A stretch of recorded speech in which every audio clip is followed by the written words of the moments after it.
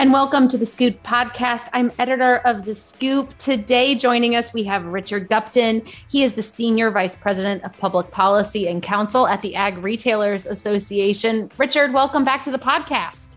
Glad to be here. Appreciate being here this afternoon. Yeah. So, Richard, you are here to give 3 updates regarding the supply chain and what's some news coming out of DC about the supply chain. And I just have to say, this is such a timely topic. I was recently doing an interview that I would have thought had nothing to do about supply chain dynamics today. And what do you think that retailer and I ended up talking about?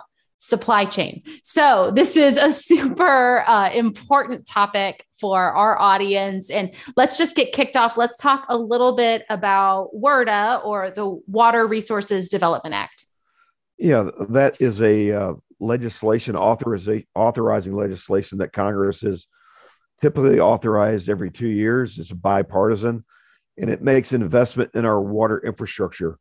So all the inland waterways and ports and stuff. So we make sure we have a viable, competitive transportation system to move not only our grains, out downstream, but the fertilizer upstream. And so these investments are essential. Congress has moved forward and passed. The Senate and the House have now passed their versions of our Water Resource Development Act. And so we're hopeful they'll get resolved and be signed into law soon with a final package to the president. And it's one of the few things, there's a lot of infighting in Washington, D.C. and partisan politics. That's one of the few things that we've had strong bipartisan support to get done, because we need those types of investments in our water infrastructure, again, to maintain our competitiveness globally. And then the second thing that you have an update on would be the Ocean Shipping Reform Act. That's right. That has been signed into law by the president. And what it'll do is give the Federal Maritime Commission a little bit more teeth, regulatory teeth, for their oversight of the ocean carriers. It also, provide more accountability related to the excessive charges that they were imposing on shippers. But also, you've heard the stories about them empty containers or near empty containers leaving our ports and going off to China. This will hopefully help put a stop to that and making sure that they are being utilized and filled with ag exports before they're shipped out of port. So those are an important step. And I was just reading the news that, surprisingly, over the shipping costs are now going down.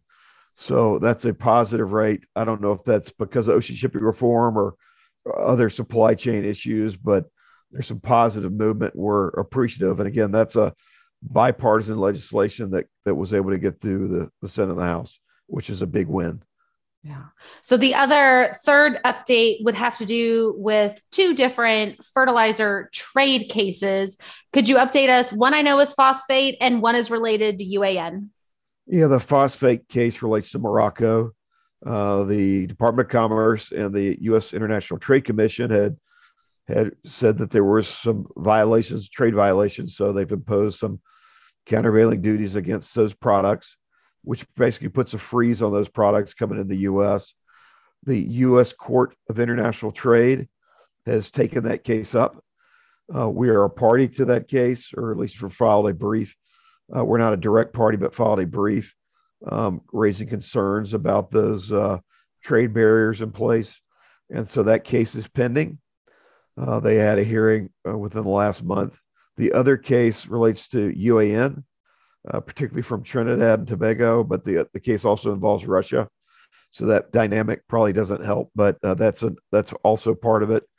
And there was just a hearing by the U.S. International Trade Commission. Department of Commerce preliminarily determined that there were trade violations. The U.S. International Trade Commission had a hearing. And so, again, we think the case was made not to impose tariffs on those products. We've seen the supply disruptions on the East and West Coast, particularly for UAN. So that is probably and for our members, we've heard a major issue related to supplies. And so we're hopeful that the ITC reevaluates, the case and and does not impose any tariffs or countervailing duties, but it's still pending at the moment, and we're just going to wait and see what they decide to do. So, Richard, I know the Ag Retailers Association really works to be that unified voice for all of ag retail in DC when it comes to regulations, policy. How can folks connect with ARA if they have any questions about how they get involved, or perhaps have any questions about what a particular regulation might mean for their ag retail business?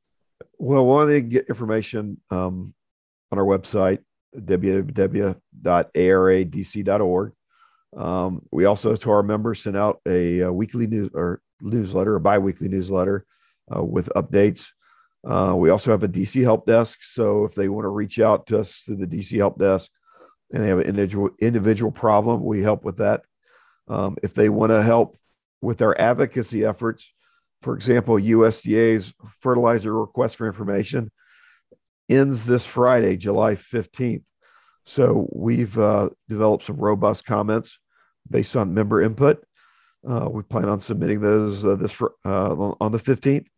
And so there's still opportunity for the industry to do that as well, what they're seeing related to supply chain issues in the fertilizer industry. So that's another way they can weigh in and get involved. Excellent. Well, Richard, thank you so much for coming on the podcast today. My pleasure. Always great to visit with you. Excellent. So that is Richard Gupton. He is Senior Vice President of Public Policy and Counsel at the Ag Retailers Association. I'm editor of The Scoop, Margie Eckelkamp. Feel free to find us on Twitter at Farmers Advisor.